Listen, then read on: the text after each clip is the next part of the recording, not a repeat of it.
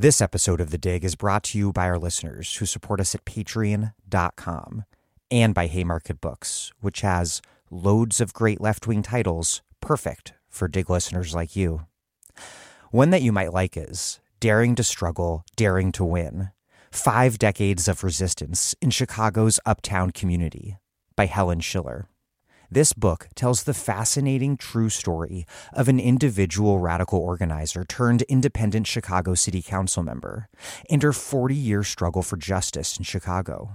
Rossana Rodriguez Sanchez, alderwoman for Chicago's 33rd Ward, says that, quote, Helen Schiller's work inside and out of the Chicago City Council is a model for all those seeking to make real change in the world. From her tireless work challenging gentrification, police abuse, and homophobia, Schiller never lost sight of her roots and always put the struggle of poor and working class people first. No matter where you live and organize, there is much to be learned from Helen's inspiring and courageous life story. Read this book. Find Daring to Struggle, Daring to Win by Helen Schiller now at haymarketbooks.org, where U.S. and U.K. readers receive free shipping on orders over $25 and £25, respectively.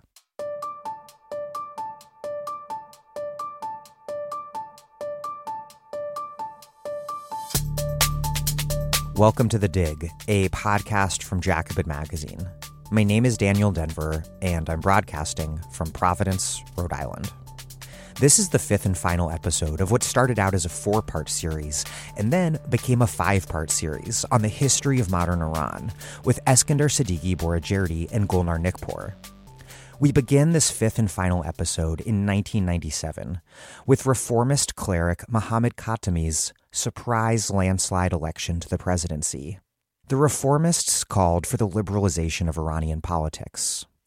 By and large, they were one-time insiders, former members of the Khomeiniist left who had been on the militant edge of the Islamic Revolution. The very people who had taken radical actions like seizing the American embassy. But by the late 1990s, they had become liberals who sought conciliation and gradual reform of the regime, and they had dropped their more left-wing demands for economic justice. Hardliners responded with repression, including a series of extrajudicial killings of prominent intellectuals. Meanwhile, the Bush administration, embarking on its global war on terror, frustrated Khatami's geopolitical ambitions for peace by labeling Iran part of the axis of evil. The middle class became disaffected with reform because the political opening was blocked. The working class because economic justice wasn't even on the table. The result was the 2005 election of Mahmoud Ahmadinejad, a right-wing hardliner who, unlike other leaders, had not played a high-profile role in either the Islamic Revolution or early Islamic Republic. The son of rural migrants, Ahmadinejad was able to achieve a degree of social mobility as he steadily climbed the rungs of the Islamist state. Despite his powerful backers, he positioned himself as an outsider who reveled in challenging the United States and its allies on the world stage. With Bush and Ahmadinejad in charge, the U.S.-Iran relationship headed toward a deeper crisis.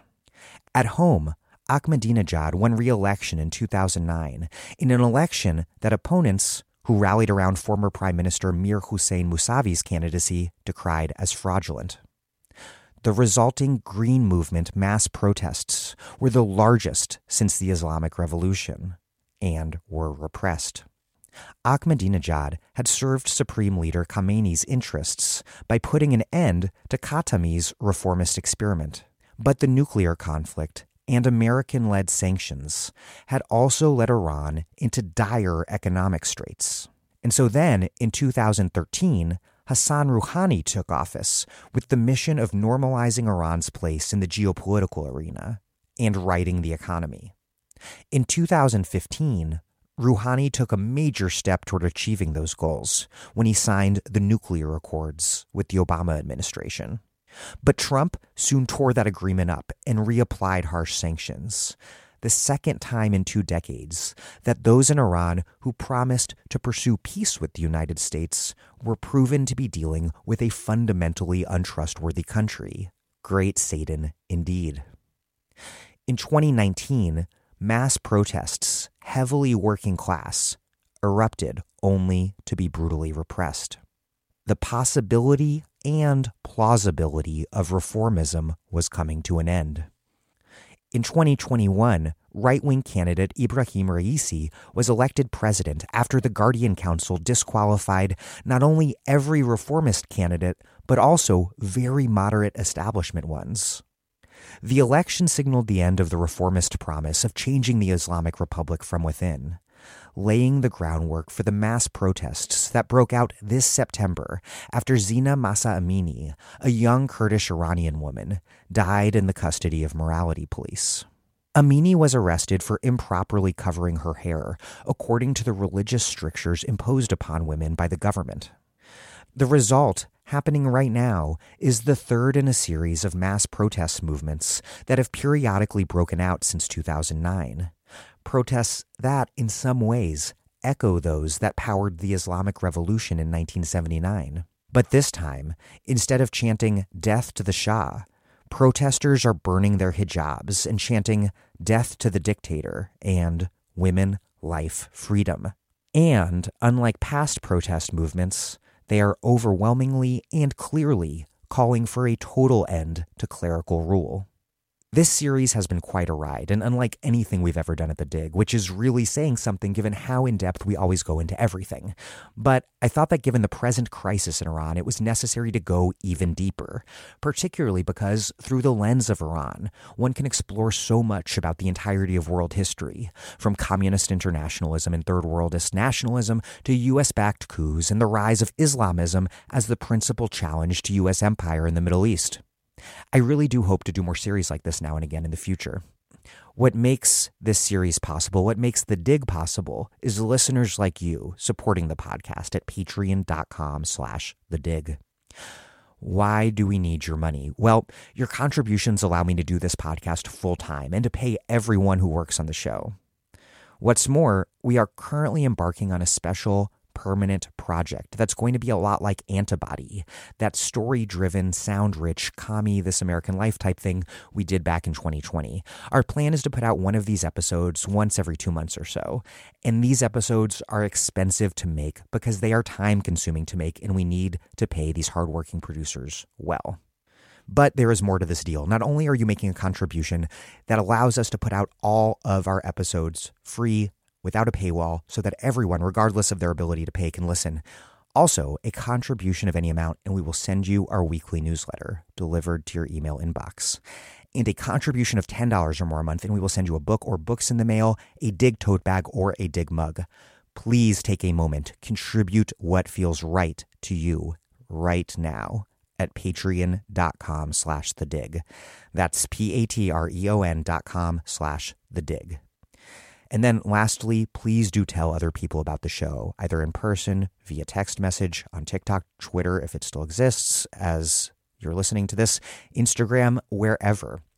Our audience has roughly doubled over the past 2 years, which is amazing. But you can help bring more people to The Dig by spreading the word and by rating and reviewing us on iTunes. Okay, here's part 5, the very final part of my interview with Eskandar Siddiqui Borujerdi and Golnar Nikpour on the history of modern Iran. Thank you so much for taking this deep dive with us. Eskandar Siddiqui Borujerdi is a professor of contemporary politics and modern history of the Middle East at Goldsmiths College, University of London. He is the author of Revolution and Its Discontents, Political Thought and Reform in Iran, associate editor of the journal Politics, and co-edits Radical Histories of the Middle East. Golnar Nikpour is a professor of history at Dartmouth College with an interest in histories of law, incarceration, and rights in modern Iran. She is currently finishing her first book project, A History of Iranian Prisons and Carcerality in a Global Context, is on the editorial collective for the journal Radical History Review, and co-edits Radical Histories of the Middle East.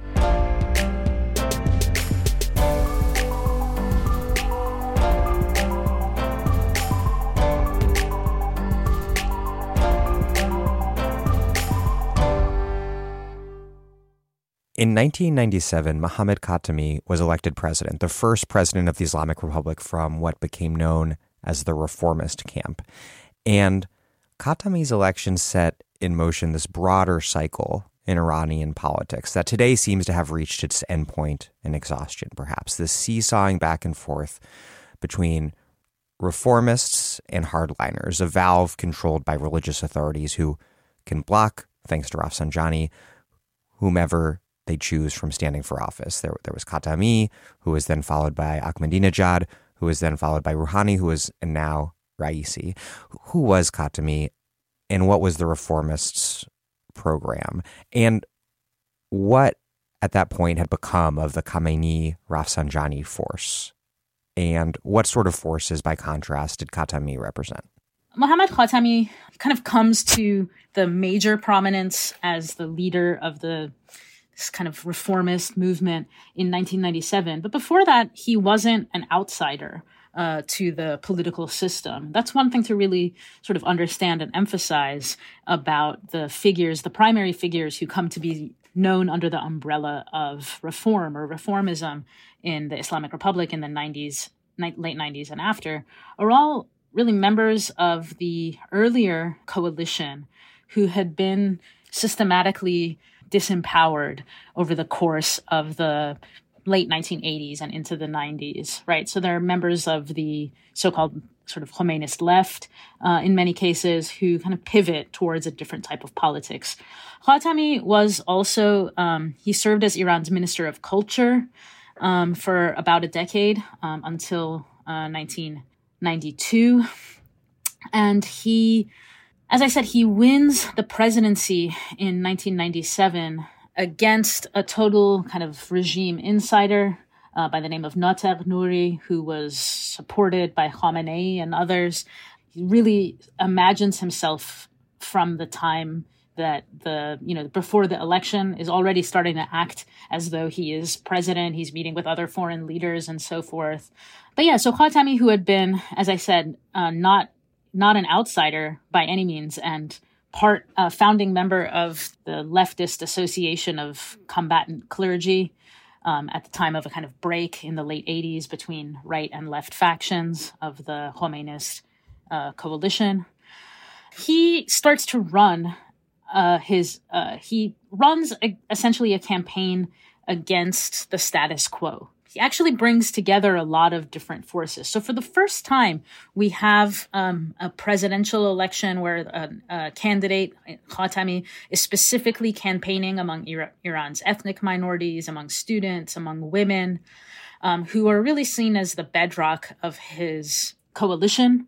But I also want to emphasize that he winds up winning with an enormous majority, much, much bigger than anyone could have expected. So it's not just that he wins, but that he wins big against, as I said, Ali Akbar Nater Nouri, who is Khamenei's preferred candidate.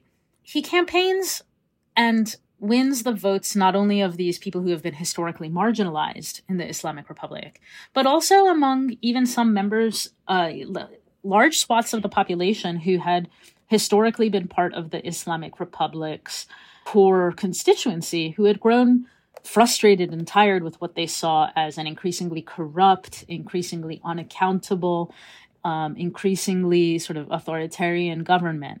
So, he appeals to older members of the, as I said, the Revolutionary Coalition, including large numbers of Iraq war veterans. When he winds up winning the vote with about, if I remember the numbers right, something close to 70% of the vote with a record turnout, the coalition is clearly much, much bigger than just students and ethnic, like the kind of the more marginalized factions of the electorate. Clearly wins among war veterans. There's some evidence that even among sort of reform or left-leaning religious folks. And what he, in some sense, represents is an effort to say, hey, these people who are empowered now are not actually the real sort of inheritors of the revolutionary legacy, right?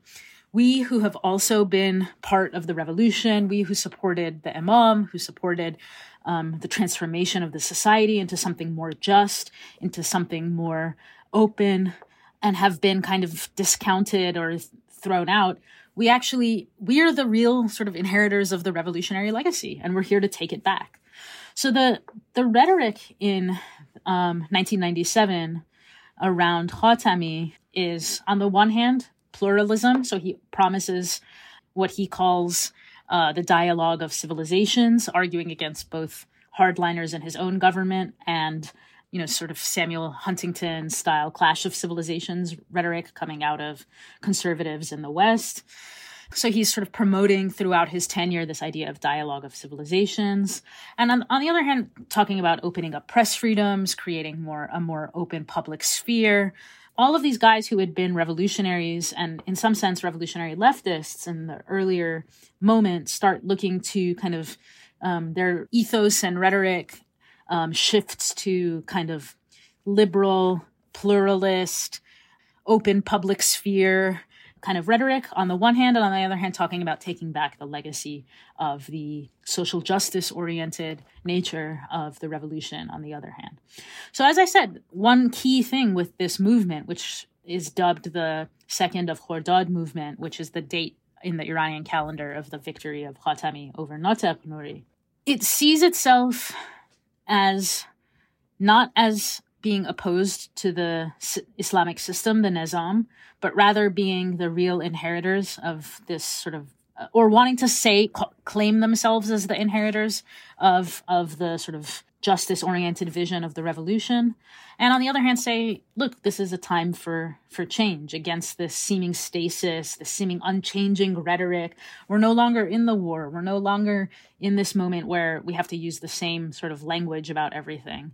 And the best way for me that I would put it is that he comes across as a breath of fresh air. People consider him charismatic, warm. The adjectives that are used about him, both in domestic and in global context, is like he's smiling, he seems sweet, he seems not, so there is this kind of also his personality is really, really, really different than Nataq Nouri, who is like boring and cold and stiff and just seen as a total regime insider who has no real reason.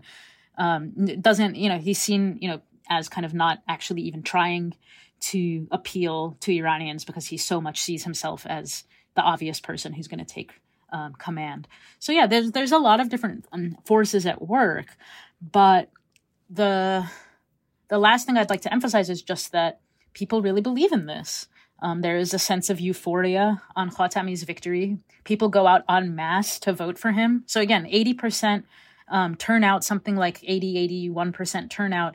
And this is like huge because there just hasn't been this kind of public participation in an election since really the earliest, the first couple of years after the revolution. There are these sort of big electoral moments and referenda and so forth. This is seen as something that people really believe in. They believe in his desire to change the system and to reform it from within. So you have these articles being written in the newly establishing reformist press that are talking about, the need to have not another revolution, but reform, that in fact reform is preferable, that there isn't a sort of appetite for another revolution, which is destabilizing and potentially violent, but that the system, given the fact that it does have these sort of democratic elements built into the constitution, however much they are sort of subsumed under this like broader, non-elected clerical authority, there's a kind of belief in the possibility of reform and the possibility of pushing the boundaries of what the Islamic system might actually look like. And given the exhaustion with that idiom, as you mentioned, Dan, that has really sunk in the last few years, I think it's worth emphasizing this was something that people en masse in Iran really did seem to believe in. That they believed in the possibility of reform is extremely important. Eskander? I think I just would like to emphasize that basically those political forces within the kind of ruling elite or the political class which rally behind Khatami, in the first instance, they never expected that he would actually win. When you read accounts of theirs and sort of their retelling of their mindset in the run-up to the election, they anticipated they would get 3 or 4 million votes, and it would be their stepping stone to kind of continue to build up their sort of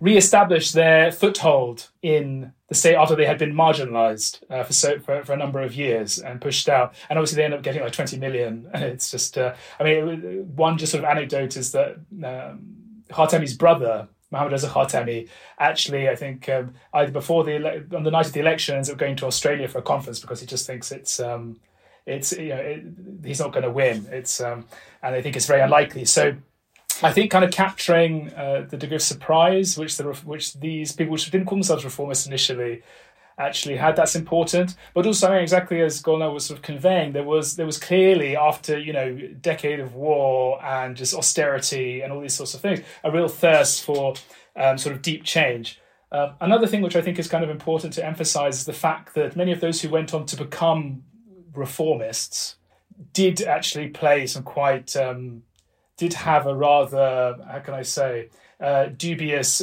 history within the system in the 1980s, and they all had a really quite checkered pasts. So for instance, one of the key figures, one key sort of intellectual architects, Said Hajarian, actually was one of the people to help found the intelligence ministry.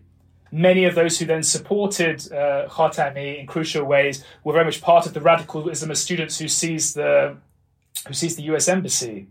And there's lots of cases like this, but it's just to kind of hit home that they were, like, as Golnar said, they were very much from within the system. They were very much active in the 1980s. They felt that they had a claim. They felt that they had more claim. They felt that Khomeini was actually closer to them than he was to the right or the new right. So, and again, it was very much sort of reasserting what they thought was their kind of entitlement, really, to sort of have a hand in the state. But at the same time, they had dramatically changed. I mean, some of them at least, many of them had. So one phenomenon that you see, which is quite interesting, is that when many of them sort of in the late 80s and early 90s are pushed out of political office and in essence kind of purged in a way, and a light purge, we can say, many of them then go to university. Many of them go to the University of Tehran. Many of them start actually pursuing kind of PhDs in political science, and start sort of familiarizing themselves with, very much of the time, the language, sort of the literature around civil society. Start reading Anthony Giddens, start reading all this sort of literature on the third wave of democratization, and so on and so forth. And this does actually have an influence on their thinking. And this doesn't mean that, all of this doesn't mean that necessarily Khatami was on the same. It doesn't mean that this reformist coalition had sort of an identical conception of what they wanted to do or how they wanted to use this moment. But I do think it is important to understand that there was a genuine transformation within the political class. I mean, this section of this faction of the political class. And you see this in various other ways as well, sort of manifesting. So in this period, we see the establishment of what is called the Islamic Participation Front. It was meant to basically be like a popular organ that would mobilize people in support of Khatami's project. And this is, you could say, set up by the more radical wing of the reformists. Khatami, from the very beginning, kind of wants to keep a distance with respect to the Participation Front. He wants to very much present himself as a leader of the nation, of everybody. He doesn't want to be a polarizer. He's very, very worried. And by his nature and temperament, he's very, very conciliatory in trying to actually reach out to all sectors of society as well as the political class. And he often gets criticized for this because he's basically trying to please everybody and ends up pleasing nobody. But I would say another thing that I think actually is really, really important to kind of stress in this time, sort of in this period, is in 1999. This is where we see, actually, and this is probably one of the most important achievements of the period, actually, is sort of the attempt to institute elections across local, sort of over 1,000, close to 1,000 cities and 35,000 villages. So sort of basically, for the first time, activate local government on a huge scale. And the reasoning behind this was very much that through local government that you'll actually be, in a sense, empowering voices from below. And this might actually then give impetus to this democratic sort of democratization. And one other thing actually that I want to flag is that whereas Rafsanjani was very much focused on, the economy, economic reconstruction, building up a bureaucracy in order to carry out his vision of in the direction he sought to take the Iranian economy, the reformists, at least the more radical wing of the reformists, did see this as an opportunity to pursue what they called political development. And basically it was a euphemism for sort of a highly controlled, managed form of sort of democratization, where they would still nevertheless have a large degree of control in the direction that it took and who could participate and under what circumstances and so on and so forth. But this was not this was actually a huge undertaking. It was very much kind of advanced by, committed, I would say, individuals who were very much had a standing within the system and had very much been devotees of Ayatollah Khomeini, but had significantly changed. And many of them are now dissidents, or some of them are actually in exile.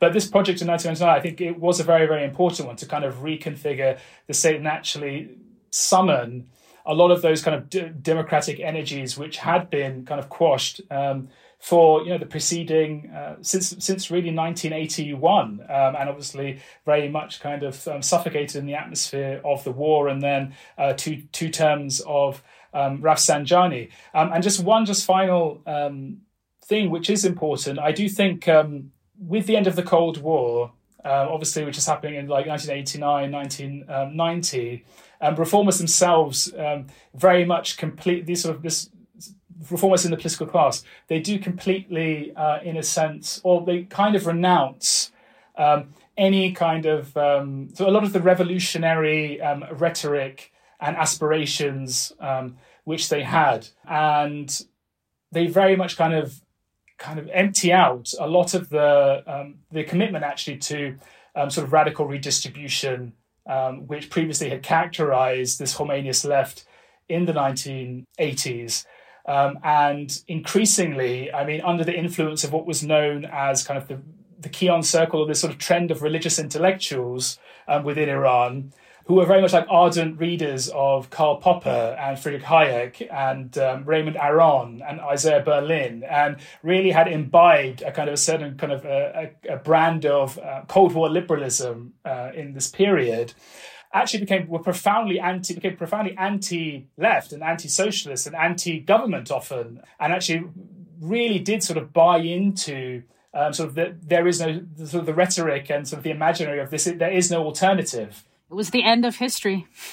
Yeah, the end of history. And so this is why actually many of them become very staunch advocates. Not all, I don't want to generalize, but many of them became very strong advocates of some kind of détente with the United States. So actually, Abbas Abdi, who was one of the hostage takers, radical some students and hostage takers in 1979, he famously did a poll in this period where he kind of polled what proportion of Iranians wanted to reestablish relations with the United States or have negotiations and détente with the United States, and actually showed that a majority of Iranians did want this.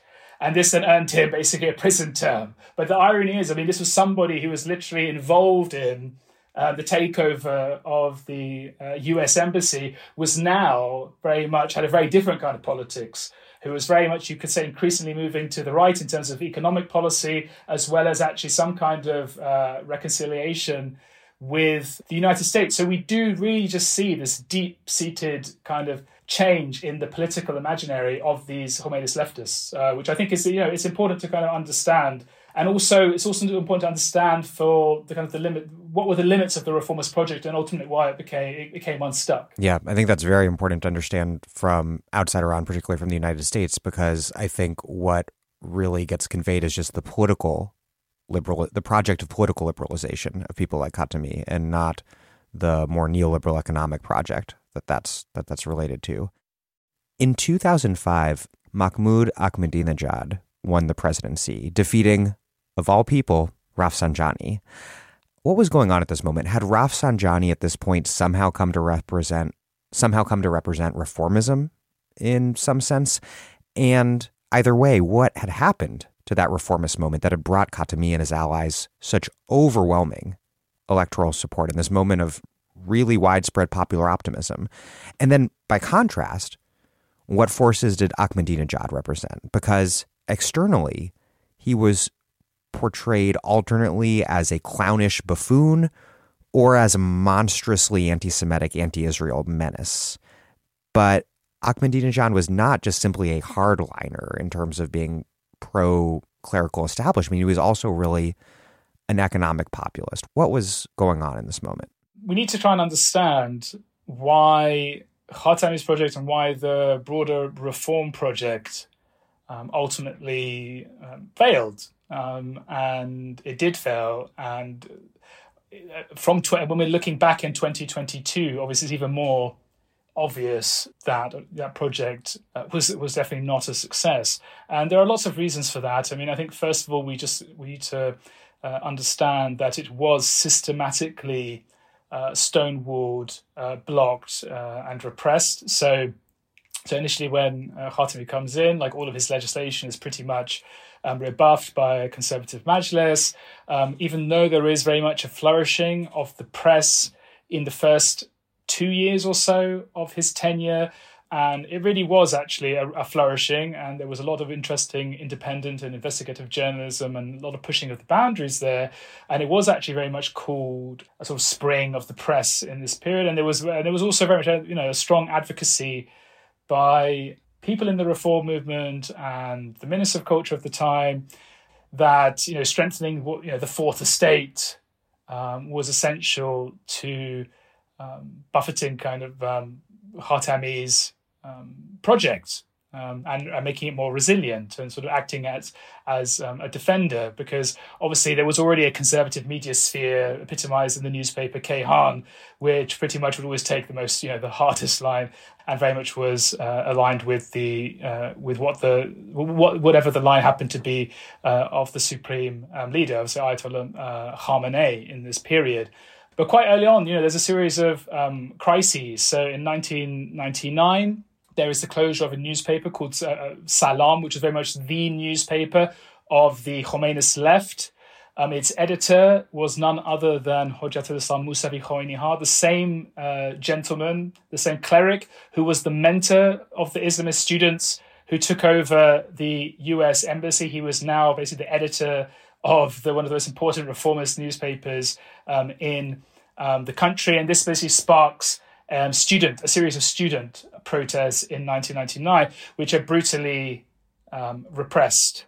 So that was sort of one major kind of flashpoint. But there, really what we're seeing in this period is the non-accountable, non-electorally sort of accountable organs of the state. So in particular, the Ministry of Intelligence, the judiciary, the prosecutor's office, and so on, basically going after anyone who was, in a sense, low-hanging fruit and somehow affiliated or attached to the reformist project. I think this is super important. It's also in this period that we see very much the active presence of what is called the Special Court for Clergy.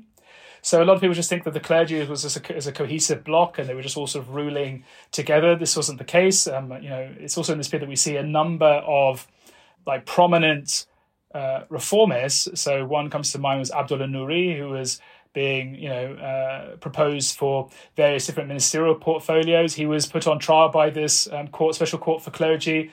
Mohsen Kadivar, another sort of well-known dissident, basically lots of dissident clerics were being disciplined through the mechanism of this Special Court for Clergy. And then similarly, we see in 2000 that with the sixth Majlis, the sixth Parliament, a very strong showing of the reformists, actually. So the reformists wasn't dead in 1999. It had been pushed back, rebuffed. There were significant closures of the press pursued by the prosecutor's office. But in 2000, there was actually a significant showing of the reformists in the sixth Parliament, who very much then, especially the more critical voices, sought to push for, in some sense, even a new sort of constitutional settlement. But yeah, it was very much put to bed and resisted, and actually, and just wasn't successful ultimately. Similarly, we see Khatami propose what was called the Twin Bills, which are very, very important. So one of the bills was that to really sort of give the president sort of greater power in the context of the overall sort of institutional configuration of the state, so that he could carry out his agenda in a more decisive way. And another one was actually to restrict the Guardian Council's ability to disqualify candidates, which obviously the irony is this was to be sent to the Guardian Council, and there was very much an impasse, and this was something which obviously was not going to be approved. And really what we see in the early 2000s is Khatami having to withdraw this in abject kind of humiliation. And it's sort of, in a sense, the last nail in the coffin. And I mean, and in addition to this, I mean, we have to remember that it's also in this period that we see what was called the chain murders. So we see the intelligence ministry basically extrajudicially executing and murdering a number of very prominent intellectuals as well. And this also sets the Khatami administration into crisis. And actually, it's actually prominent people who are close to Khatami who leak that the elements within the Ministry of Intelligence were involved. And similarly, because of this, sort of, you could say the key reformist theoretician, Said Hajarian, this is sort of an assassination attempt against him. And he is shot, but he is not killed, but he is basically permanently paralyzed as a result. So there was violence, even, and this is the same person I said who helped establish the intelligence ministry in the 1980s. So this is actually, it's not just a matter of just push and pull. There is actual, violence is being unleashed against prominent figures within the reform movement, against the students, obviously, who protested in 1999. And we really just see on all fronts, all cylinders, really, the conservative, the establishment and the deep state, you could say, pushing back against this agenda. And just to go back to 1999 and the student protests, actually, this is sort of also the first time that we see the Revolutionary Guard basically come out and announce that they will intervene unless Khatami does something, takes decisive action. And some of the signatories there are people like Ghalibaf and Qasim Soleimani and some of these big names who will become kind of important later on. So, it's basically systematically kind of strangled the project. And this obviously creates a massive gap in expectations amongst Iranians who had voted for Khatami very enthusiastically twice over and were hoping that somehow this structural deadlock in the reform of the Islamic Republic might be overcome. And clearly that doesn't come to pass. Also one thing to explain, one of the main slogans of the reformers in this period, or at least the more radical wing, was actually sort of mobilize from below. So you mobilize your base from below in order to basically negotiate from on high or from above. So you mobilize and bring pressure from below, and then you negotiate on high. And I guess one of the fundamental kind of deficiencies of the reformist strategy is that they really didn't, the way they actually sought to mobilize people was very much in the confines of what I outlined of this participation front, which still was defined by this kind of insider-outsider dynamic where really sort of only insiders within the political class could hold the reins. It really kind of always struggled to trust and reach out to not only sort of minorities and the women's movement, but organized labor in any meaningful sense. It was just always very conservative with a small c in terms of its willingness to reach out to extra parliamentary forces, extra sort of electoral, those who don't necessarily have an immediate or defined place within the institutions of the Islamic Republic, to mobilize them in order to kind of extract leverage. And in any event, there are obviously questions whether this would have worked anyhow, because simply the robustness of the judiciary and the deep state was so strong, and they were so unwilling to budge on in terms of their control of the overall direction of the state, that the reformist project was really up against it. And so by the time we come to 2005, there's great disillusionment with that project. And then when that's further compounded when you look at the Khatami's this absolute sort of emphasis on, we have to carry out the constitution, we have to focus on the rule of law, we have to do all of these sorts of things, whereas economic justice, greater redistribution, and so on and so forth are very much secondary considerations. So in a sense, not only is many of the middle classes who voted for Khatami in 1997 and 2001 kind of alienated with the project, but many sort of working people similarly also don't know where they fit in with this project and don't see what it's actually doing for them. Gulnar? Yeah, so that's the context in which Mahmoud Ahmadinejad wins the presidency in 2005.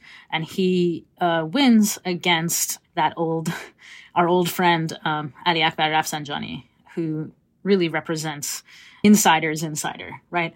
So to kind of put in perspective the type of figure Ahmadinejad is, and to explain his really unlikely rise to international prominence, which in some sense is actually even more unlikely than Khatami's victory. I think we need to know a little bit about who he is as a person.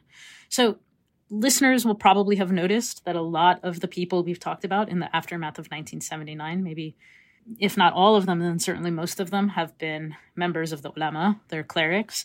Ahmadinejad is not.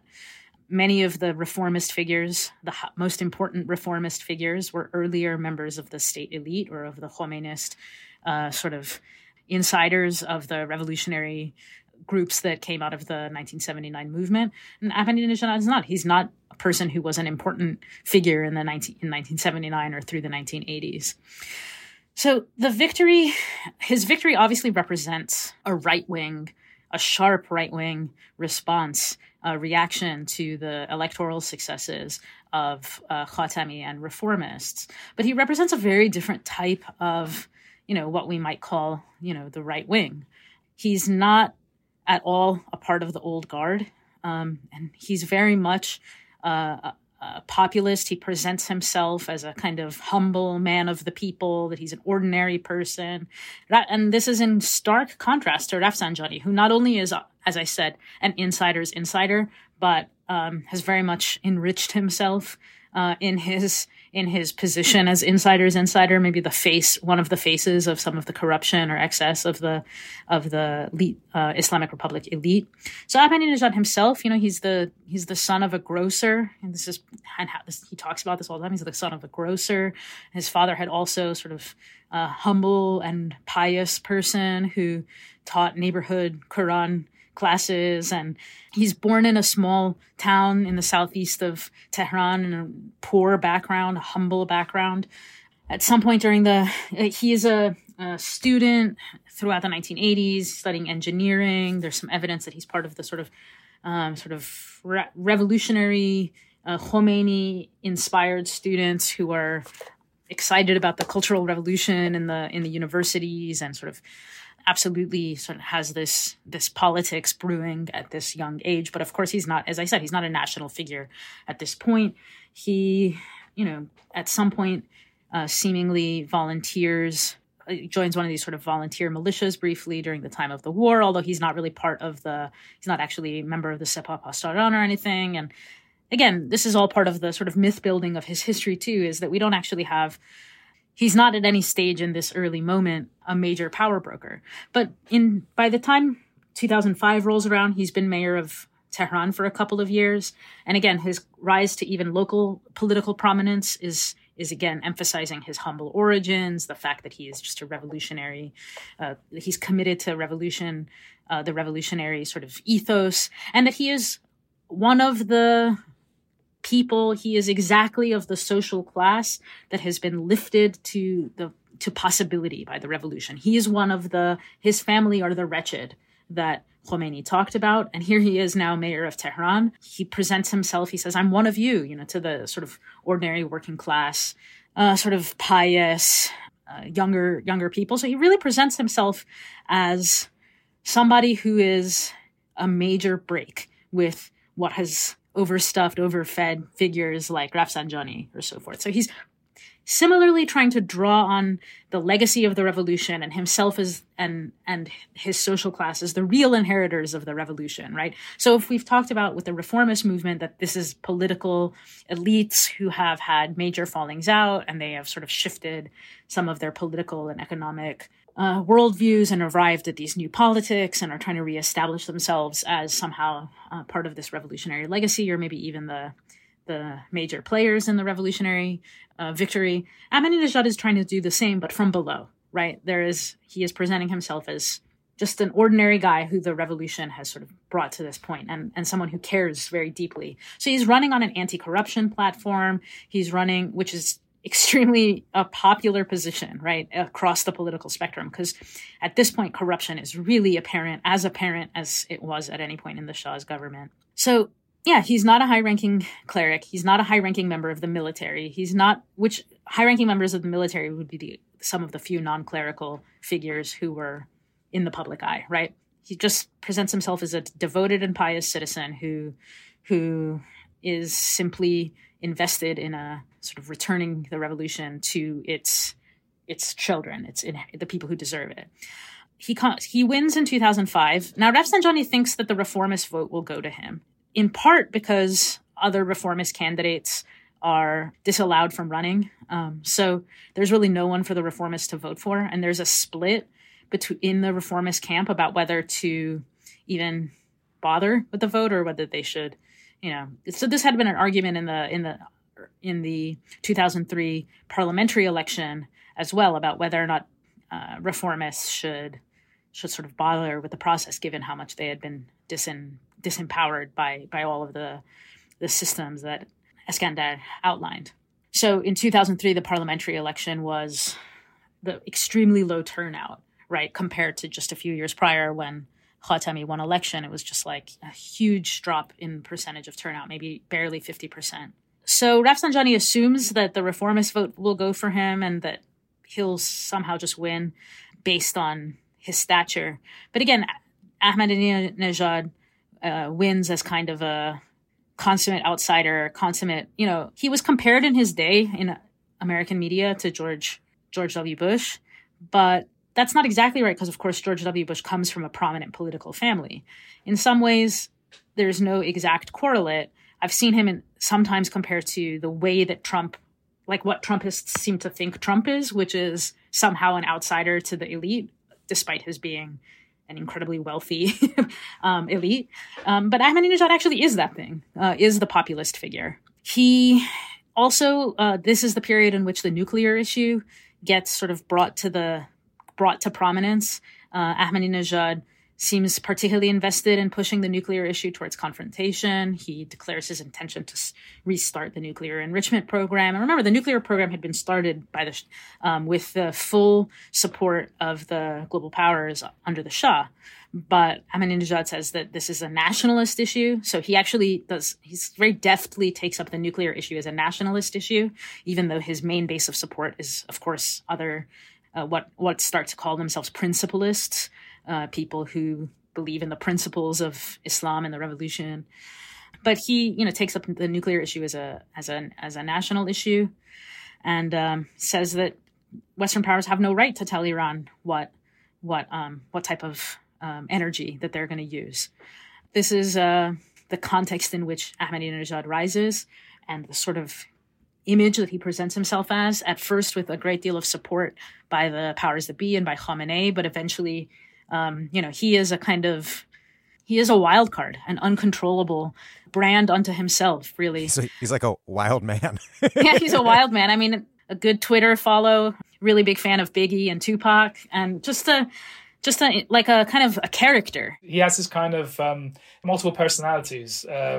Like a lot of populists, actually, and I think it very much speaks to. I think actually he's very similar to Trump. Actually, I think they're very much a similar personality type. Just to pick up with what Golnar was saying and her characterization of Ahmadinejad, I think we need to remember that conservatives, or the sort of conservative establishment, including Ayatollah Khamenei himself, were very much kind of shell-shocked by the degree of support which the reformist project had actually managed to kind of provoke and sort of generate, that level of enthusiasm and legitimacy for that project electorally. So really the conservatives and Ayatollah Khamenei in many ways were looking for a comparable figure in the conservative or principalist or whatever you want to call it camp that had that kind of je ne sais quoi, who had that sort of that X factor.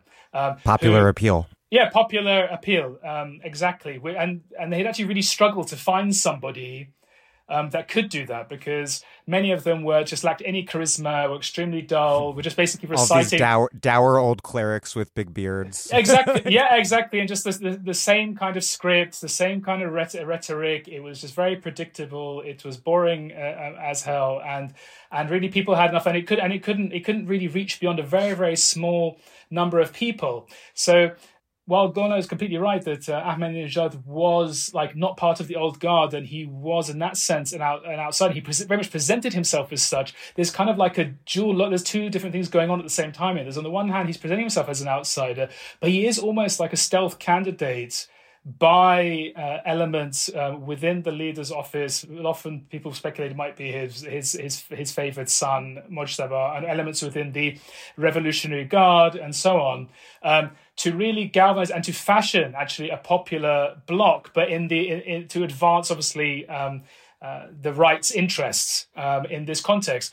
And he constantly does this kind of populist kind of bait and switch. So on the one hand, obviously very kind of harsh anti-Israeli rhetoric, the sort of bizarre incendiary comments around the Holocaust, which only appeal to a very kind of maybe a small fringe elements. He obviously also very much spoke up kind of lay Shi'i millenarianism which again also has this dual kind of identity insofar as it's very much, it suggests a religious fervor, but it also, by all constantly kind of talking about his personal relationship to the hidden imam, he's in many ways kind of circumventing the clergy. So increasing this kind of like anti-establishment rhetoric that he's using, which initially was kind of rehearsed and to some extent maybe disingenuous, and obviously did speak to his maybe his class background and the fact that he benefited from the mobility of the Islamic Republic. Increasingly starts to target the clerical establishment itself. But also, I just one more thing. I just really do think we have to stress actually. I mean, Ahmadinejad enjoyed more oil revenues than pretty much than any administration. I think by all previous administrations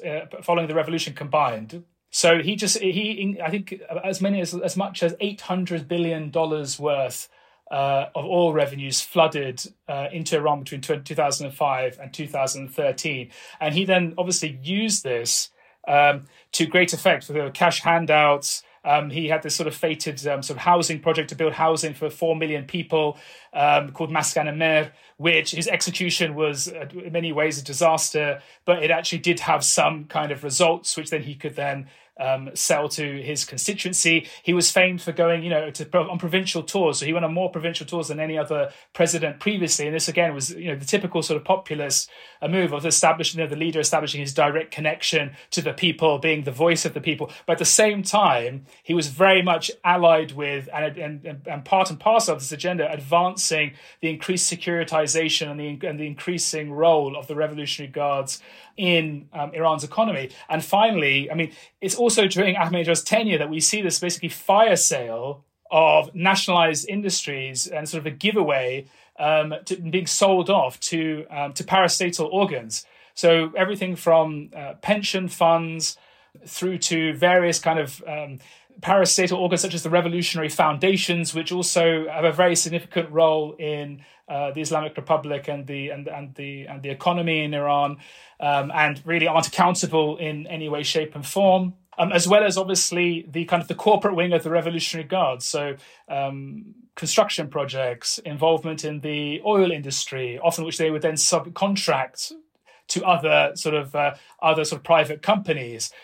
So really it's under Ahmadinejad, as well as we see populism and sort of all of this populist appeal, fiery rhetoric and so on, we also see very much, this increasing kind of, this massive increase in crony capitalism, actually. And he actually dissolves the plan, famously he in 2007, he dissolves the planning and budget organization, which had been in existence since the late 40s, just to avoid any kind of accountability. So these are I think this is just important to highlight these factors to really kind of understand like the multiple things that were going on in that period. We should pause here to outline the geopolitical situation of that moment in that era, which Golnar touched on a bit.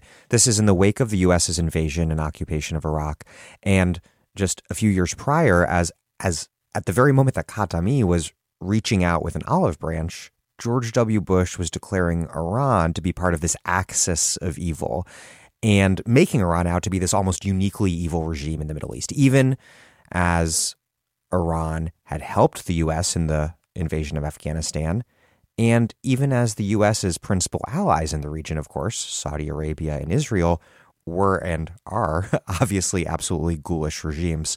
What was the U.S. posture toward Iran, and how did it develop under Khatami and then Ahmadinejad? And more generally, how did these years, the heyday of the war on terror, and more specifically, of course, very consequentially, the invasion of Iraq, but Afghanistan also, I mean, literally the U.S. invading and occupying the two countries on Iran's borders, areas that Persia and Iran have been at war over the centuries.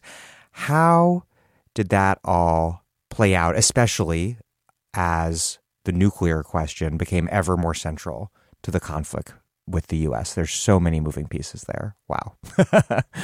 Yeah, there's a lot to unpack in that question, and you're absolutely right to point to the broader geopolitical context of this era.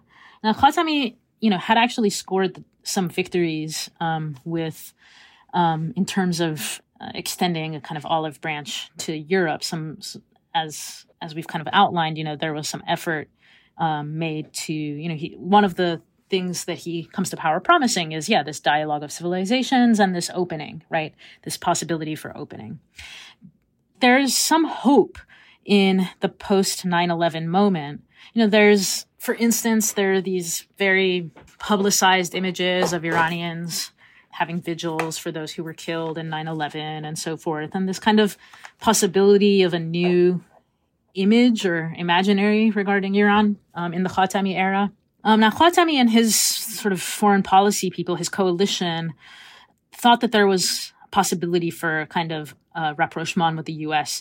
in the wake of the U.S. invasion of Afghanistan, in part because Iran helps with that effort. You know, the Taliban was considered a dangerous government from the point of view of Iran, and from the Iranian perspective, this makes sense because they're right on their border, right? It's not like the U.S., like half a world away. And the Taliban have been oppressing Hazaras, who are Shias, who Iran kind of considers themselves to have a duty to protect in Afghanistan. That's right. So they're joining this coalition against the Taliban in Afghanistan, and the reformists, who need a win at this point, after all of this sort of stymieing of their platforms, of all of these of the student protests getting crushed, of all of this frustration and sort of disenfranchisement from their core supporters who are feeling like they're not really carrying out any of their promises. So, this is 2001, 2002, and so they're thinking maybe, just maybe, there will be some kind of opening with the U.S. And they're actually talking to important folks in the U.S. State Department. And this is when Bush drops his famous Axis of Evil speech in 2002. It's in the 2002 State of the Union. And he puts Iran alongside Iraq and North Korea in this so-called Axis of Evil. And this comes as a total shock to the reformists who they don't have a sense that this is about to happen, that this speech is about to happen. They had been thinking that things were getting kind of closer to some kind of conversation. And it actually even surprises some senior members of some veterans in the U.S. State Department who had been part of this kind of these channels of working with the Islamic Republic, the Khatami government, and their coalition against the Taliban. So this is kind of a surprise to people in both governments that Bush takes this posture. And we have really the kind of neocon machine to thank for this, the people close to Bush, the neocons close to Bush, who very much had Iran in their sights. They're like, we're going to sink our teeth into Iraq, and then Iran is next. So this is very much the neocon imaginary and the neocon project of what is at this point starting to be dubbed regime change, the idea that we're going to simply wipe off the map these governments that we don't like. And this is in some ways a kind of, not a final nail in the coffin of Khatami, then certainly it sets back the reformist project as well, because the sort of so-called hardliners, the right-wingers can say, hey, look, you just can't trust, look, this is what the U.S. will do. So at these moments where it seems like there's this opening, and we have another one with the nuclear deal that the Obama administration reaches with Iran and that Trump just sort of unilaterally throws out the window.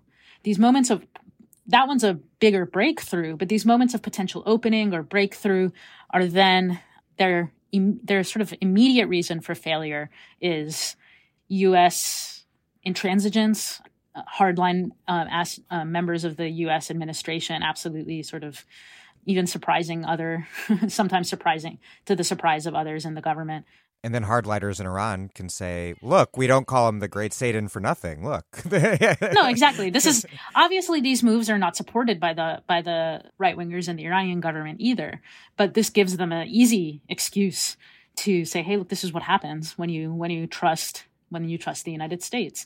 So that Axis of Evil speech is actually quite devastating to the possibility of moving forward in a new direction. And then in the aftermath of Khatami losing, the reformist movement losing momentum and being repressed, and then not being able to put up its preferred candidates, and Ahmadinejad coming to government, then a new sort of set of relationships emerges in that context, and that's the context in which the nuclear issue starts to become important. If there is a government in place with Khatami that is interested in a certain kind of conciliatory posture towards the United States, that is certainly, Ahmadinejad is certainly represented a break with that. And then, he's on the one hand, like really interested, I think, at the level of his how he's perceived internationally with being perceived internationally. This is a man who likes the spotlight. He famously comes to Columbia University and proclaims that we don't have homosexuals in Iran like you do here. And this is one of the things that becomes like front page news. And his, as Eskander said, his just odious and bizarre kind of positions on the Holocaust and so forth. So he likes making these big, bold statements that get him in the news. He's kind of rock star weirdo in the public eye. But he's a very, very different type of figure when it comes to the idea of, conciliation with the United States. And in fact, I think it's also worth noting, that this is a moment where you see a kind of really interesting in the figure of, I kind of alluded to this before, but you see an interesting fusion in the figure of Ahmadinejad and in the coalitions around Ahmadinejad of a kind of Islamic Republic nationalism, right? It's about kind of stature on the global stage, a kind of posture vis-a-vis the global powers, of standing up to the global powers in a certain way, but also of saying that, the reason that we want to sort of move forward with peaceable nuclear program is because we deserve the right to sort of make decisions about our own resources, and kind of calling to mind, sort of intentionally calling to mind 1953 and the oil crisis and so forth. So again, there's this interesting kind of push and pull in the Islamic Republic between the internationalist Islamist imaginary and the more staunchly nationalist imaginary that Ahmadinejad kind of represents something of both trends in a unique way. In 2009, mass protests that became known as the Green Movement erupted after Ahmadinejad defeated Mir Hossein Mousavi for the presidency in what both protesters and Mousavi alleged was a fraudulent vote. Like Rafsanjani, though, Mousavi seems like an odd fit for the reformist lane, given that he served as prime minister throughout much of the 1980s. But why did this mass movement erupt when it did? And what is, in retrospect, the significance of that movement and its repression, and also the election that prompted it all, in the broader sweep of Iranian history? Yeah, you're right. Mousavi is very much a member of the old guard. He was prime minister. He was Khomeini's prime minister. He was often referred to, as the prime minister of the Imam. He was, a key leader in the course of the Iran-Iraq war, and for many, he kind of summed up memories of that really quite difficult and dark period. But at the same time, he was seen as someone committed to issues of still social justice. So, he was seen actually as something of a relic in many ways. And while he was very much dismayed of the trajectory of the Islamic Republic under Ahmadinejad, and I think actually it is very important to realize that a significant swath of the political class was dismayed, was just aghast at this period and what they saw Ahmadinejad as doing. And they just saw him actually opening the doors to corruption, securitization, the gradual erosion of the role of sort of Republican or democratic elected popular institutions in the Islamic Republic, complete contempt for the rule of law, and so on and so forth. So they all thought of it as very much a deviation of the sort of the project, or the project which they very much sort of had a claim to, and they had a sense of ownership with respect to the Islamic Republic and sort of the trajectory it was actually supposed to follow. But he was, at the same time, he was a relic. He'd really been absent from public life, and he was known, he was trained as an architect. He would do his paintings. His wife and partner, Zahra Rahnavad, was also an accomplished kind of academic in her own right, and very much often seen as one of the sort of exemplary figures of Islamic feminism. Anyway, he'd largely been absent from the scene, but as I said, a huge part of the political class was profoundly kind of dismayed and really thought that a challenge was absolutely necessary in order to kind of set it back on the right track. And I remember that period quite vividly, and I was in Iran for most of it. And I remember sort of the televised interviews very vividly, and it was really kind of very, very festive atmosphere. This was sort of the first time that these debates were being televised to like a mass audience in this way, and very kind of energizing. There was just a lot of energy. huge swaths actually of the middle class and many people in Tehran were obviously similarly very much angered and dismayed that Ahmadinejad was their sort of representative on the global stage. Part of this was obviously to do with kind of a degree of classism. They just couldn't believe that this quote unquote reprobate was kind of representing Iran, and they were kind of embarrassed and ashamed. Should be familiar to people who've, you know, interacted with American liberals in recent years. That So many were horrified by that. He was seen as a gross, gratuitous kind of populist, and other criticisms were, of course, very much warranted for the lack of accountability, the complete, the sort of the increasing levels of corruption, and the very kind of arbitrary way in which he would wield his authority to the benefit of his cabal of kind of associates and such. So they were both kind of classist, you could say, rather problematic reasons why some people took issue with them, but there were also, solid reasons why many were took issue with him. So there was both like at the level of society, various classes within Iranian society, particularly obviously the more urban and urbane, as well as the political class. So Mousavi is kind of coming in to, like I said, set things on track again, and very much like an energized campaign. I think very many reformists this time did think that they stood the best chance. They stood a very solid, a good chance of winning. And they used, in the course of the campaign, they used the color green, obviously the color of Islam, and the fact that Mir Hossein Mousavi was a descendant of the Prophet, and all of that was sort of there. And I think expectations were very, very high. So when the election results basically come out, and it turns out that Ahmadinejad wins with a landslide, a very significant one, and actually I think increased his proportion of the vote even. A lot of people, and there's a lot of circumstantial evidence saying that, there's something quite dubious here, and electoral irregularities. And actually, even on the night of the election before the result had been definitively sort of declared, Mousavi basically said he was the winner. He thought he had actually won it. But as sort of the Ministry of Interior starts releasing the results, and as it sort of becomes clearer and clearer, that Ahmadinejad very much decisively won. And this basically sparked, you could say, probably one of the biggest challenges to the Islamic Republic since the revolution. A huge sort of mobilization, people sort of demanding for a recount, demanding, and one of the key slogans was, "Where is my vote?" And very much sort of a demand on the establishment to basically investigate in a fair and impartial manner, do a complete recount. And I guess many were hoping that the result would lead to a Mousavi victory.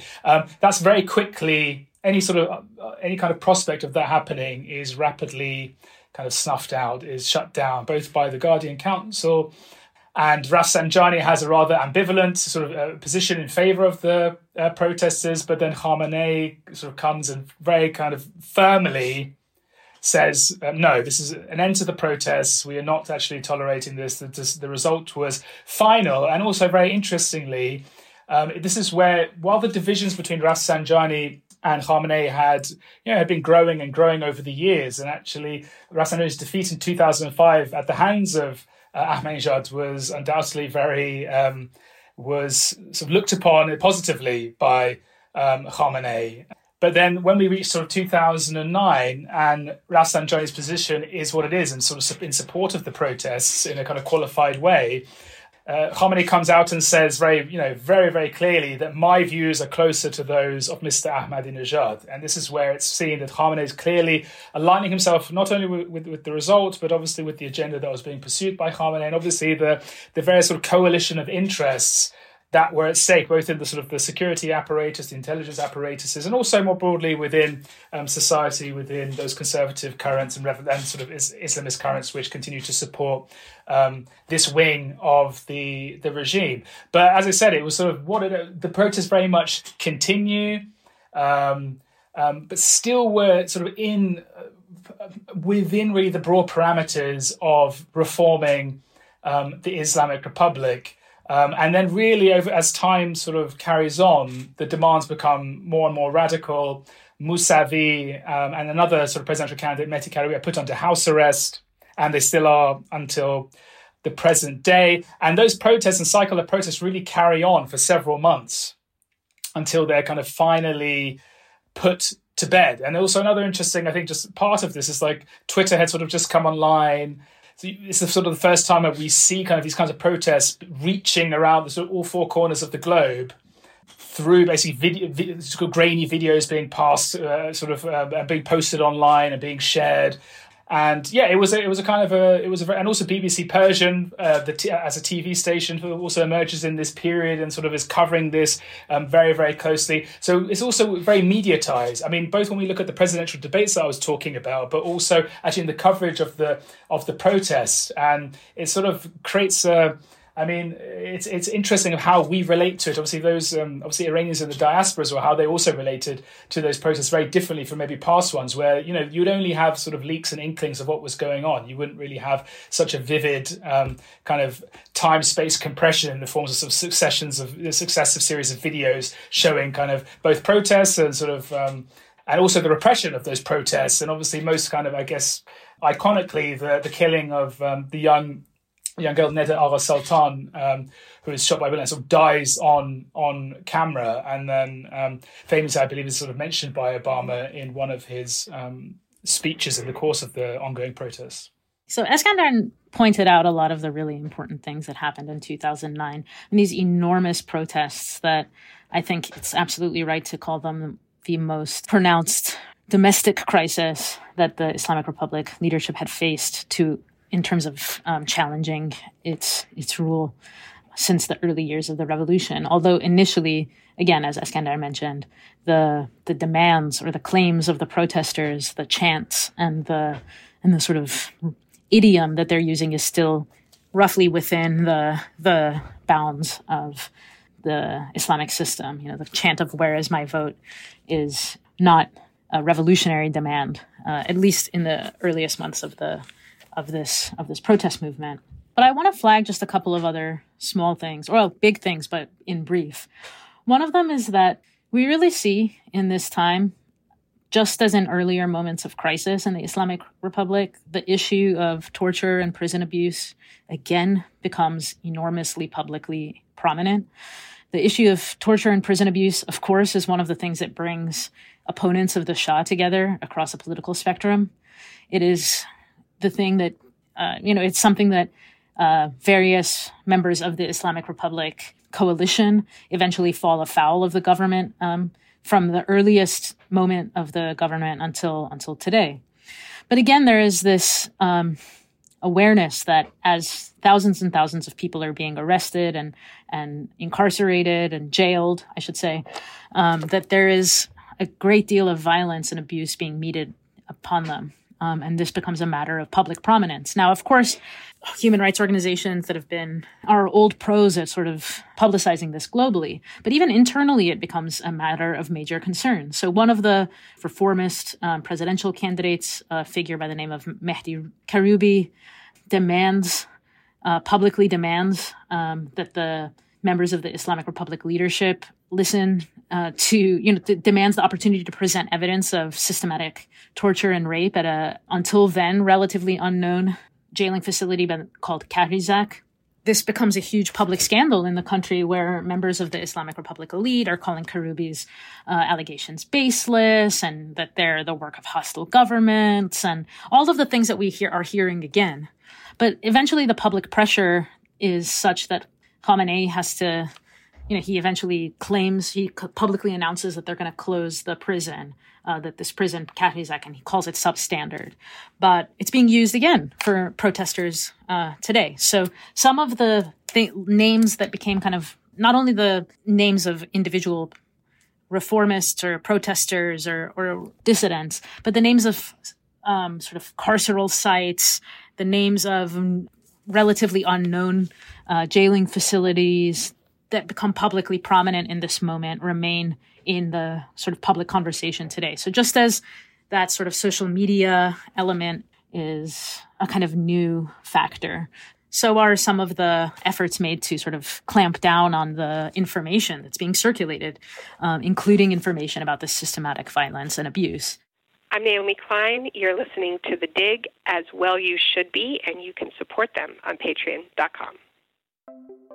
This episode of The Dig is brought to you by our listeners who support us at patreon.com and by Polity Press, which has loads of great titles perfect for Dig listeners like you. One that you might like is The Spirit of Digital Capitalism by Jenny Huberman. In this smart and thought-provoking new book, anthropologist Jenny Huberman interrogates the ideological transformations that have accompanied the emergence of digital capitalism. She examines how business gurus, entrepreneurs, and venture capitalists have co-opted the supposed values of digitization, while making claims about how digital technologies contribute to the common good, foster collaboration, and render life more convenient.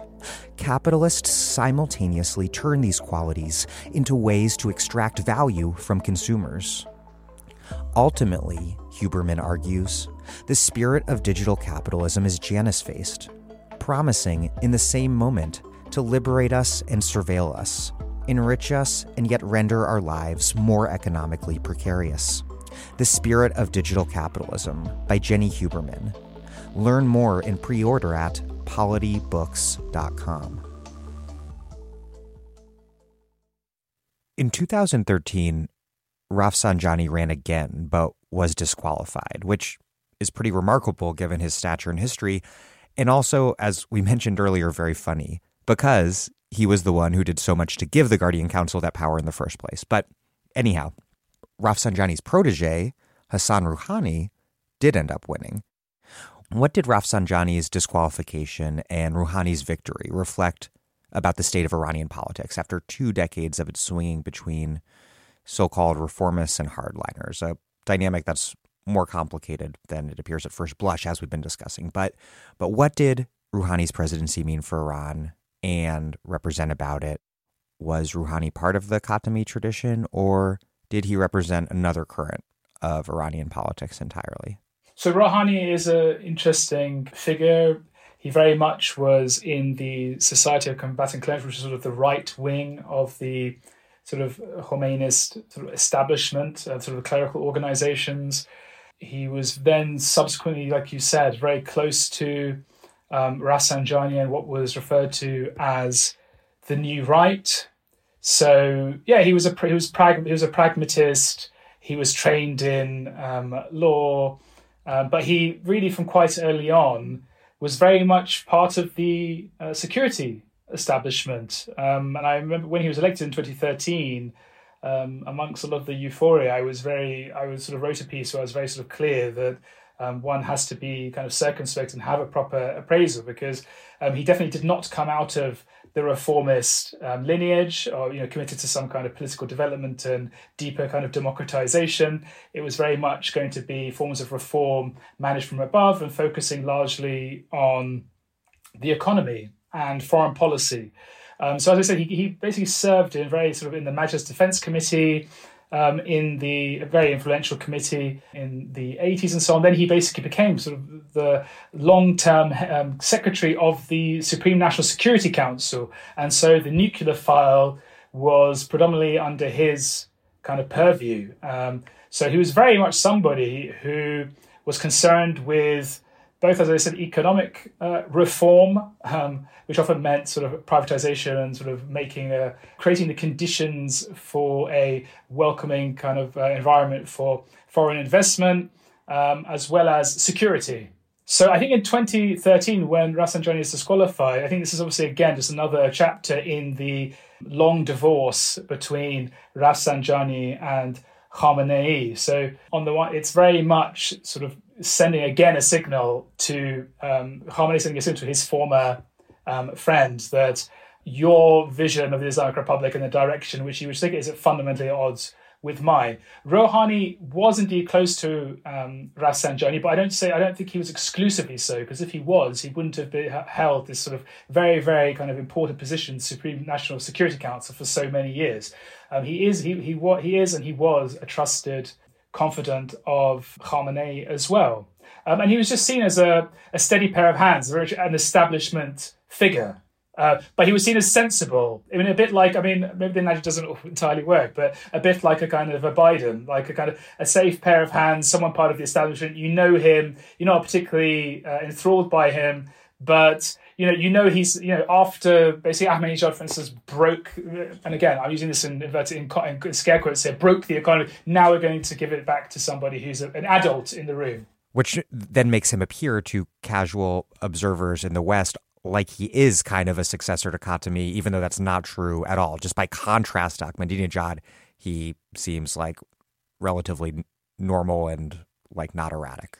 Exactly. Yeah, exactly. He was basically sort of, I guess you could say, a return back to quote unquote normality. So one of his famous things in the course of when he was criticizing Ahmadinejad and particularly the nuclear diplomacy, and this carried a lot of weight in the broader political class as well, because he had such significant roles in the Supreme National Security Council, who says, yes, the centrifuges can spin, but as long as the economy is also kind of spinning.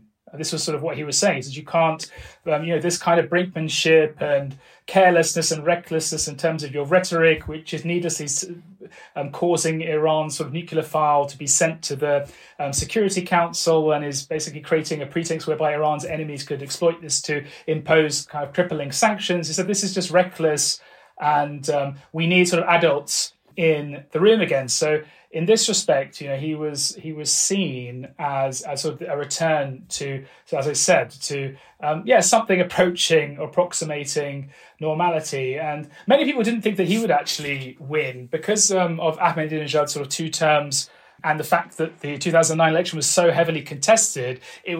Many people kind of thought that the system would move further to the right, and that the person that he was running off against, Saeed Jalili, who was a very kind of very far right conservative figure, ultra conservative figure, would become the president. And that was actually ultimately proven to be incorrect. I mean, obviously, this then maybe subsequently happened with Raisi, but as we know as well, there were in this period, even before the election of Rouhani, there was this exploration of negotiations over the nuclear file in Oman. So this also indicates, again, we don't know for certain, it's largely speculative, but it seems that Khamenei himself was very, very aware that there was a need to sort of solve the nuclear impasse, and this would be needed for economic stability and such. So, I mean, Rouhani was very much, he was elected to solve 2 things, I think. One was this return to normality, and particularly, I think, members of many in the middle classes were of a mind that the region was also profoundly unstable. I mean, we had events in Syria, we had obviously the instability in Iraq, Afghanistan, so on and so forth. So he was very much like a stability candidate, and he was elected to fix the economy and fix on the diplomatic front, the nuclear file, and to reach some kind of diplomatic accord with the West. And of course, he was ultimately successful in 2015 with the nuclear negotiations, but obviously not for very long. And we can't get into detail on this, but Eskandar mentioned events in Syria, and there are indeed big events in Syria. Iran is decisive in defending the Assad regime. There are events in Iraq where Iran has become an incredibly powerful but over time an increasingly resented player, ironically, because the U.S. opened the door for that by invading and occupying Iraq, and then ongoing events in Afghanistan. Can't get into them in detail, but this is important for Iran, obviously, and very important for the larger geopolitical situation. Between the Green Movement and today's mass movement, there was another mass protest movement that erupted in 2019. Who was in the streets and why? And how did the government respond? And where did that movement fit into the longer post-revolutionary history we've been discussing? So, what is interesting is obviously that as soon as Trump is elected in 2016, there is, even before he is elected, he is denouncing the Iranian nuclear agreement as the worst deal in history and how he's going to repeal it and so on and so forth. At the same time, in Iran, like I said, Rouhani wasn't a reformist figure. He wasn't a transformative figure, but nor is he actually delivering on the political front or the economic front. And Rouhani's defenders will say this is because of sort of American malfeasance and the fact that they're not holding up their part of the deal. And but you do see a significant actually growth in this period, but it's mainly recovery as a result of the kind of the crippling sanctions which have preceded this. But nevertheless, sort of discontent is running high, and it's running high at the end of 2017, beginning of 2018. There are like nationwide actually protests, and they start out actually denouncing the Rouhani administration, and many think from the right in the conservatively dominated city of Mashhad, and then really just spread like wildfire and end up calling the whole regime into question. That is one thing.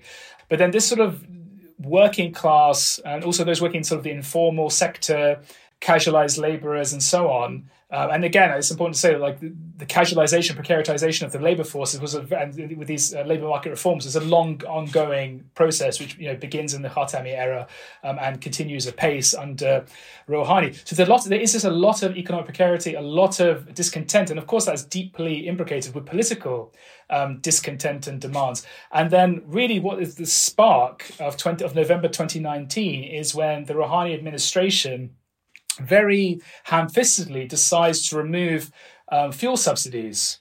And they do this with this very much, you could say, in a neoliberal mold, insofar where at least their argumentation and reasoning behind it is that, oh no, actually we don't want to subsidize the wealthiest households, and therefore if we remove subsidies, this will actually end up benefiting, basically not going to be subsidizing the wealthiest. This is kind of the argument that they make, but it's very ham-fistedly done because when Ahmadinejad actually had previously done this and pursued this profit policy, he had removed the subsidies, but at the same time he had coupled it with cash handouts in order to counter that, and targeted cash handouts. So therefore the poorest would not sort of feel it so harshly, because if you just end up removing fuel subsidies, you're basically just imposing a regressive tax on the poorest. And this is exactly how it was seen, very rightly. And it just, completely ate into and just in many cases destroyed the livelihood of a huge number of people. And this is where we see these huge protests, like I said, of, I would say, predominantly provincial working class as well as informal sector, and bursting into the streets. And they are brutally repressed. Like it's horrifying, and the figures vary. I mean, as many as maybe one initial estimates was sort of 1,500 people were killed because they were basically firing live rounds into the crowd. I think that hasn't since been proven to maybe be exaggerated, but I don't know the exact figure. So it's something between. We don't really know. It could be anything between 400 people to 1,000. So in any event, it is a very, very kind of repressive period. And we also see amongst obviously university students at the same time who are very kind of left-leaning universities who are who want to sort of show solidarity with these movements, as well as in the protests themselves, actually a denunciation of the whole system. So, and one of the slogans is like, no reformists, no principalists, the game is over for you both. That's sort of one of the major slogans that you would hear. So I think this actually, I mean, as we move forward to 2022, actually we have to maybe look a little bit further back, and we see sort of real kind of like a systemic kind of challenge, or at least a calling into question of the entirety of the Islamic Republic. And this is very much under the period, this is under a supposedly, if not reformist, at least more open, like not a hardliner, basically. And somebody who was supposed to be, had promised, and stood on the platform of kind of economic prosperity and so on and so forth. Just to emphasize something that Eskandar alluded to, which is that there had actually been protests and strikes before this big sort of what's called Bloody November, Bloody Autumn in 2019. There had been protests and strikes from working class Iranians and workers in 2017, 2018. So they didn't rise to this level, but there is a kind of sense of escalating grievance. 2019, Eskandar did a really nice job of outlining the main grievance that sort of really sets those protests off. But I also want to note that this is a moment where the Islamic Republic, perhaps on some level, remembering the extent to which images and videos of the 2009 protests flowed all over the country and outside of the country as well, had since even earlier been trying to control the internet, to control the flow of information and suppress the ability of the internet as a sort of democratic space. But during the protests, the November protests, the 2019 protests, there is a several-day total blackout of the internet in Iran in such a way that disallows a great deal of information from leaking out into the outside world. We see those same tactics being used today as radical sort of slowdowns and even complete kind of cutting off of the internet, ordinary people from the ability to communicate with each other and communicate with people outside of, sort of media and sympathetic fellow travelers outside of the country. There's just one other thing I think is really kind of interesting, which these protests actually show, is that the Islamic Republic, which, as we've been covering in the 80s, presented itself as, the guardian and protector and vanguard of the Mustazafin, the kind of the oppressed, the kind of the disinherited, the wretched, and so on and so forth. By 2019, what we see is kind of this strange serendipitous situation whereby the Islamic Republic and the middle class, in many ways, are kind of not directly, but kind of aligned insofar as there is a kind of a mutual fear of this working class uprising, which is happening in 2019. So there isn't. So you do actually. One thing that we actually noticed in this period is that, obviously, I'm not going to say generalize and say no middle class people sympathise with what was going. Of course, many did, but there was also just a quite pervasive fear, and sort of often the protests were characterised as kind of rioters, as damaging public property, as hooligans, as vandalising, and so on and so forth. So this is like one of the great ironies of kind of history here, where the Islamic Republic, from going to the state of the oppressed, is now in a sense kind of repressing and killing en masse working class Iranians. In the most recent election, the 2021 election that elected conservative Ebrahim Raisi to the presidency, the Guardian Council essentially barred all reformist candidates from running.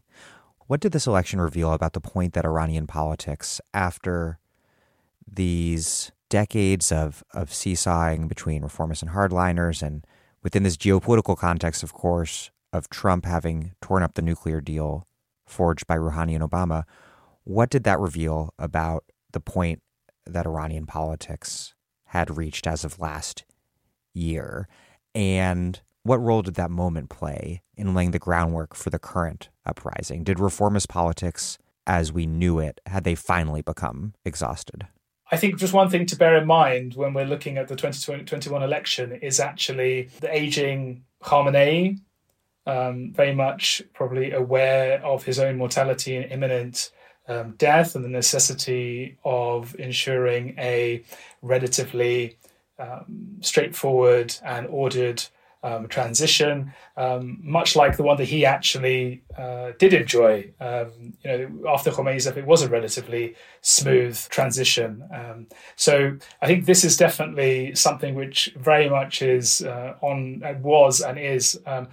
his mind. And obviously we don't know what his grand designs really are, but clearly that he decided, and the Guardian Council and those bodies which are very much allied with his interests and which he has a huge degree of control over, the fact that they prohibited even not only just reformists but actually even kind of moderate principlist conservative figures, like absolutely establishment of the establishment, like people like Ali Larijani, who was a former parliamentary speaker, former nuclear negotiator. I mean, you can't get more of an insider. The fact that these people were actually not even allowed to stand, and it was basically teed up for Raisi, who, as Gona was saying, this figure who really came from obscurity, obviously had this very, very kind of dark past and involvement in these mass executions in the 1980s, and then subsequently had worked in as a prosecutor,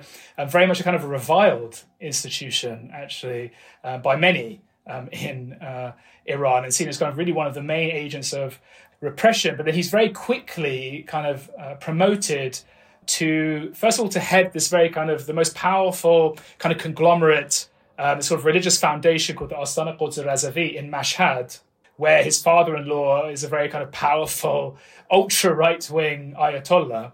And then he becomes the head of the judiciary, again, a super prestigious, powerful post. And then he was actually, if we remember, he's actually defeated in the second election. Rouhani, so he actually stands against Rouhani in Rouhani's second term and loses, but then he's put forward again. And in a sense, we can see this very much as a very much engineered election in order to ensure a guaranteed result. And I don't know, my thinking, I think probably one of the more plausible explanations is that, Khamenei and that part of the establishment wants to have a firm grip of things when Khamenei dies. Who will then ultimately succeed to him is obviously unclear. But I think, it definitely does speak to reformists being a spent force. And I mean, the reformists also have a lot to answer for. I mean, the fact that they really, this is not to say they weren't at all critical of Rouhani when he was in power, but for the most part, they had really, in a sense, tied their wagon to Rouhani's star. And in doing that, they had really implicated themselves, like really kind of irreparably. All of the, not only the corruption, as I said, the sort of the massive repression of protesters since 2019, the disappointments, the lack of delivery on economic growth and prosperity and all these sorts of things. So they really had at least that wing of the reformist sort of establishment that was still willing to play ball, which often in amongst sort of Iranian pundits, they're called kind of like state reformists. They really had actually bankrupted or sort of really sort of deprived it of the legitimacy which it had enjoyed, like in the late 1990s. And as I said, we've really just seen this consolidation whereby the right, the hard right, controls all the major organs of the state, from the judiciary to the parliament to the Ministry of Intelligence, and dominates the press and the public sphere and so on and so forth. So, I would say that the reformist project has very much shown itself to be a spent force and doesn't have answers of how to actually overcome and find a way out of this impasse. And this is why people have found themselves increasingly radicalized. Golnar. The mood in the country is quite grim at the time of the 2021 election, for the same reason that the mood is grim around the world in some ways in this time, because the COVID-19 pandemic hits Iran extremely hard, and its government is sort of seen as really not doing a good job of responding to the crisis when it first hits.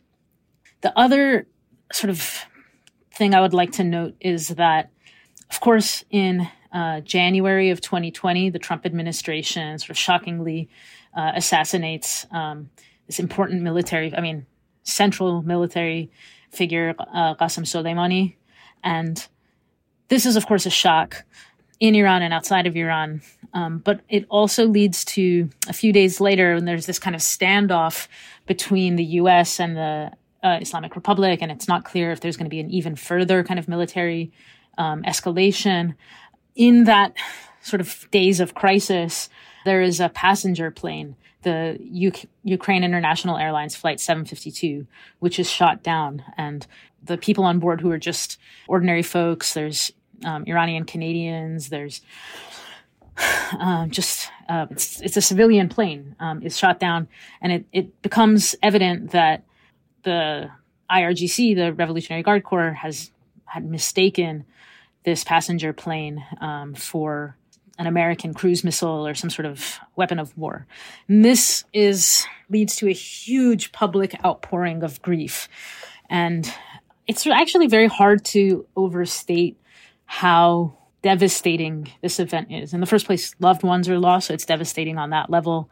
And it's seen as just a huge indictment of the utter incompetence of the government, right? Something like, I can compare it to maybe like something like the Seoul ferry disaster in South Korea that leads to the protest movement that sort of makes the right-wing president there fall. But these just ordinary, innocent people who are just trying to live their lives. That's the narrative that emerges here, that it's not even this is not a government it's killing protesters, it's eating its own children, it's doing all this and that. But even ordinary people who are just trying to live are getting in the way of its incompetence. And if not just incompetence, but cravenness has been put in the crosshairs by this government that just won't get out of ordinary people's way. Which flips the script on the sort of the vibe of national mourning around Soleimani, like very quickly. Yeah, there had absolutely been national mourning around Soleimani. And Soleimani is an interesting figure too, because although he is obviously very much a part of the IRGC, because he's largely deployed outside of the country, he's not associated with the kind of the brutal repression of protesters and intellectuals and students inside of the country. And he has some nationalist cred as the person who is most responsible for keeping the sort of forces of crisis that are constantly, and the war and terrorism that's constantly flaring everywhere around Iran, that's keeping ISIS at bay, that's keeping, Al-Qaeda at bay, that's keeping all of these different sort of forces of collapse in the region, keeping it out of Iran. There's definitely a sense of kind of nationalist rally around the flag that is just totally punctured by this grave tragedy. And it's in the context of that remains a major issue. Then COVID hits not long after, and that is just seen as another sign of government's incompetence.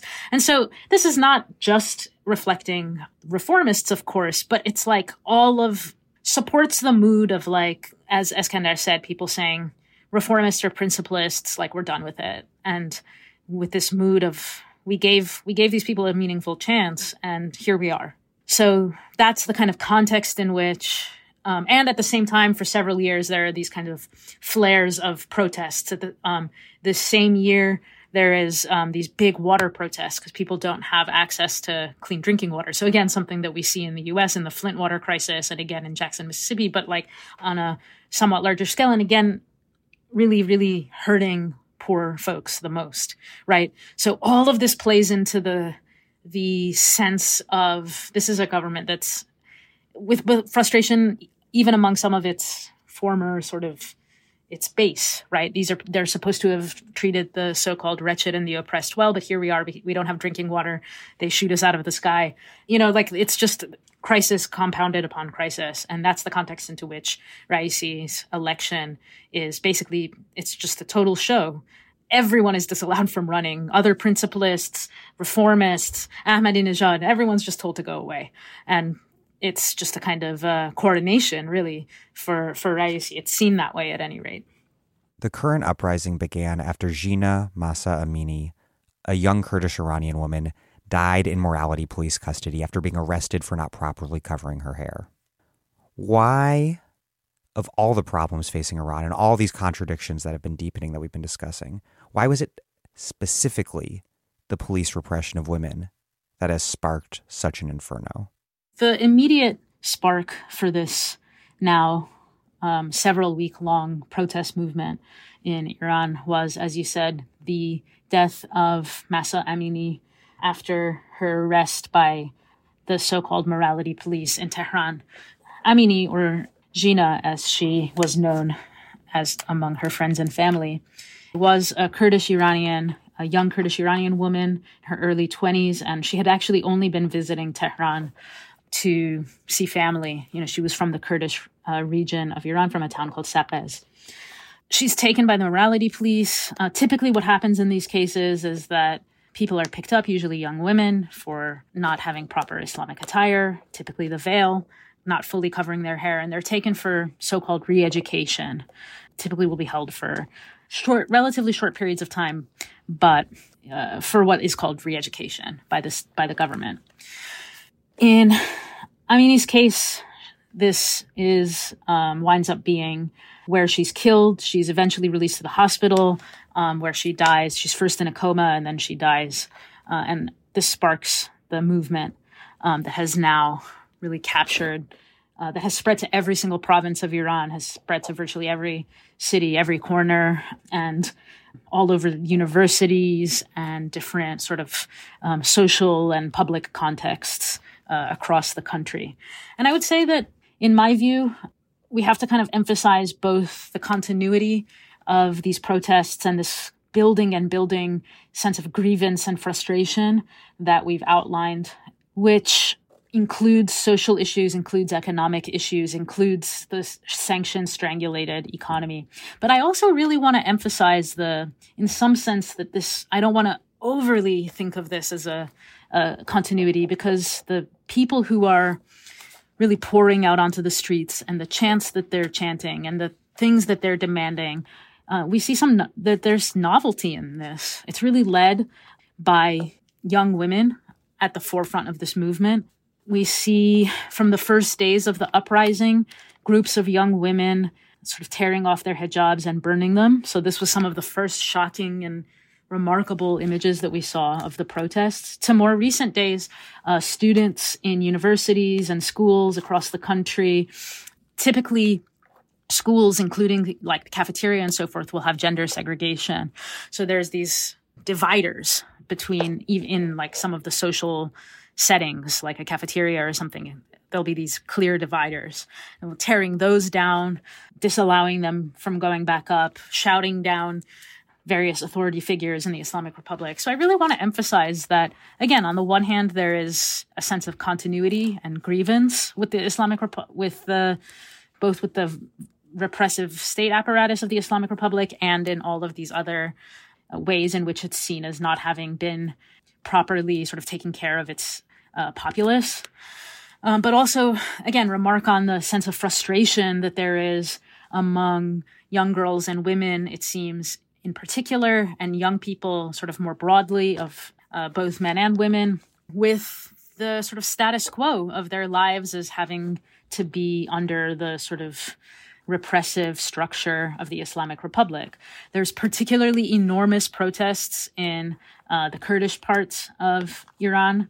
There's also really big protests in the southeast of Iran, where there are different ethnic minorities and religious minorities, so among Sunni Muslims and so forth. And so there are some of the long-standing grievances are inflamed at this moment. Ethnic grievances having to do with regional autonomy, having to do with poverty, having to do with lack of access to fair processes of governance and so forth. But again, I again want to emphasize this kind of interesting sort of push and pull between these longstanding grievances and with these new forms of protest. And one of the longstanding grievances, of course, is issues of gender repression, right? One of the things I think we haven't talked about quite enough is the fact that some of the groups that are among those that are frustrated with the limitations of what's won by the reformists is the very, very large, significant, meaningful, and organized women's movement that emerged in the 1990s and escalated in the 2000s,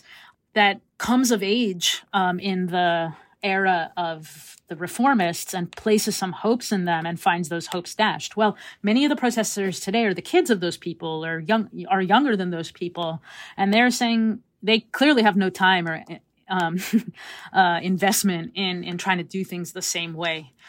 So there's part of that too, is that, again, this large and meaningful women's movement that wins some concessions in the 90s and 2000s, including, the Islamic Republic, when it comes to power, it abrogates the Family Protection Law of 1967 and another law of 1975, and revokes women's rights to certain rights in divorce, to the raised age, marriage age, and other similar statutes. Well, some of those are pushed for and won back in the early 90s by the women's movement, and not all of them. And there continued to be these kinds of efforts, anti-stoning movement, anti-political violence against women movement. Eventually in the 2000s, there's something called the 1 Million Signatures campaign. And all of these kind of lead to new kind of political language and discourse around women's rights. So that by the time 2022 rolls around and you have like Gen Zers in the mix, there's similarly a frustration with the lack of forward movement on some of those issues. I think that we see, and also a sense that Mahsa Amini can be for the young people of Iran, can be any one of us. If you're for the young women of Iran, she could have been any one of us. For the families of Iran, she could have been any one of our daughters, right? That's very much the sentiment that's kind of presented.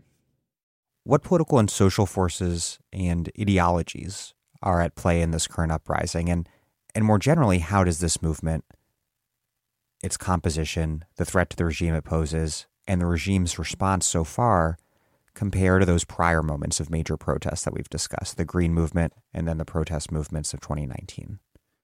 I think, as Golnar made very clear. Both the Kurdish struggle, which has this sort of long and distinguished history of its own, which we have spoken about, albeit rather briefly in previous episodes, and obviously this also long-standing the struggle of women for equality, dignity, bodily autonomy, and ultimately liberation are very much at the heart of the uprising that we've been seeing.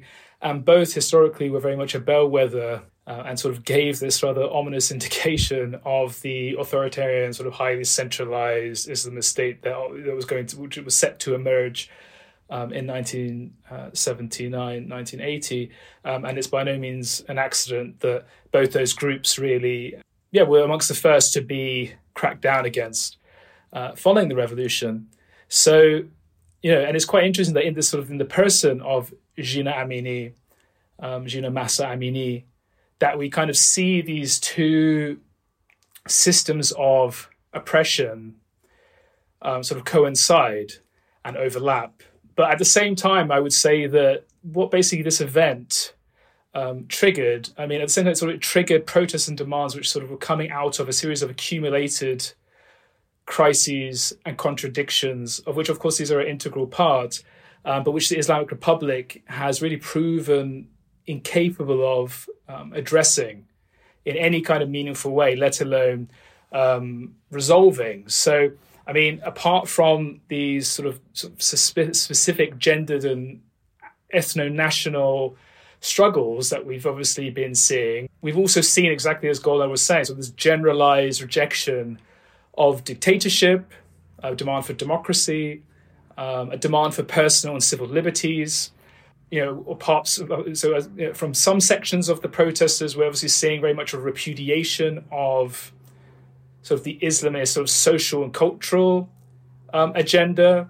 And this is going by a generation that was born decades after 1979, that never saw the reformist era, very much is at odds with sort of the cultural, social agenda, which, the higher echelons of the Islamic Republic very much aspire to impose in order to sort of create their very much ideal Homo Islamicus, sort of this ideal sort of Muslim subject. Instead, these sort of teens, really are kind of, motivated by, I would say, global cultural trends, sort of a desire for a quote-unquote normal life, some degree of freedom, and very much, they're sort of very much, following what else is going on in the world. They do feel connected, and in a sense, they feel, increasingly alienated from this social order which the Islamic Republic has been imposing or crafting for decades. And this is why it's very much there's a sort of bottom-up aspect to it, which Golnar was talking about, school children, university students, young women, so on and so forth, as well as obviously ethnic religious minorities. There is another aspect to this as well, which I think is important to stress and to really kind of bring out, and that is very much a full-throated rejection of this corporatist, crony capitalist system which has really taken root in recent decades and has actually often worked sort of hand in glove with sort of crippling US sanctions. And in many ways, these two systems feed off one another. And as a result, we've seen sort of these multiple ruling class fractions amongst the ruling elites, or elements sort of which are very much connected to the ruling elite and comprise part of the ruling system, become increasingly rich. And this has obviously exacerbated inequality. It's increased poverty. We've seen the deterioration, many sort of being plunged into absolute poverty as a result of these two dynamics of both sort of a really voracious crony capitalism and sort of sanctions which are kind of very much encompassing or trying to sort of strangle Iran's economy. We've also seen increasingly kind of a downwardly mobile middle class that is really just living off the wealth of past generations and is really struggling to kind of eke out an existence. But as Golnar was saying, this cuts across, from this downwardly mobile middle class all the way to, insecure workers who have been really suffering as a result of an increasingly casualized labor market. And this is why we did see strikes in places like, the petrochemical refineries of Asaluya and places such as Abadan. But yeah, we have to obviously see what will happen and what will ultimately transpire. And we cannot gainsay that, but I'll be sure about what will ultimately emerge. But, that sort of the much hoped for kind of general strike that many were hoping for has yet to emerge. But still, we have to see what will happen. This process might be ongoing, and it might take several months. I mean, the revolution itself, took about a year of constant kind of uprisings and so on. And of course, it doesn't mean that this is going to follow a comparable pattern or any such thing. But just to bear in mind that this might be a longer process, and we need to kind of be in for the long haul. And one other thing that I just wanted to really flag is that this sort of crony capitalist sanctions complex, which I spoke about, I mean, it is also tied to deep-seated kind of environmental challenges, which we've only really just kind of nodded to very briefly. And, these again speak to a deeper crisis in the country.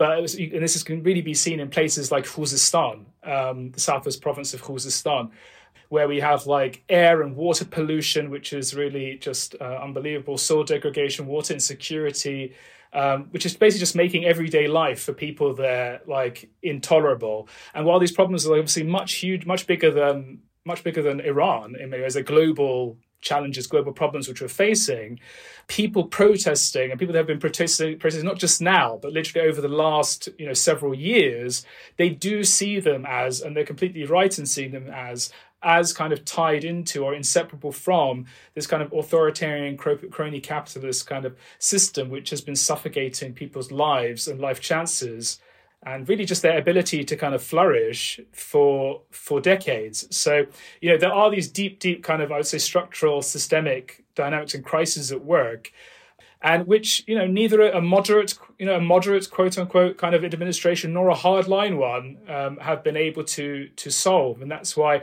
one of the things which has been consistent is kind of the level of repression. The one thing that I would say that is really different this time is, as Golnar was saying, is like the fact that even though there's not a leader, there isn't an organization per se, and all of these things are very much up in the air, the fact that there is this kind of positive vision of women life freedom, which does in a sense furnish a kind of a new sort of horizon, a kind of a positive vision around which a movement might be able to coalesce, that's something which is very different, and without doubt marks a real watershed in sort of the struggles for change under the Islamic Republic. Eskander Siddiqui and Golnar Nikpour, thank you both very much for embarking on this journey with me. Thanks so much for having us, Dan. Yeah, thank you so much, Dan, for having us, and thanks to all your listeners for sticking with it for these 4 episodes.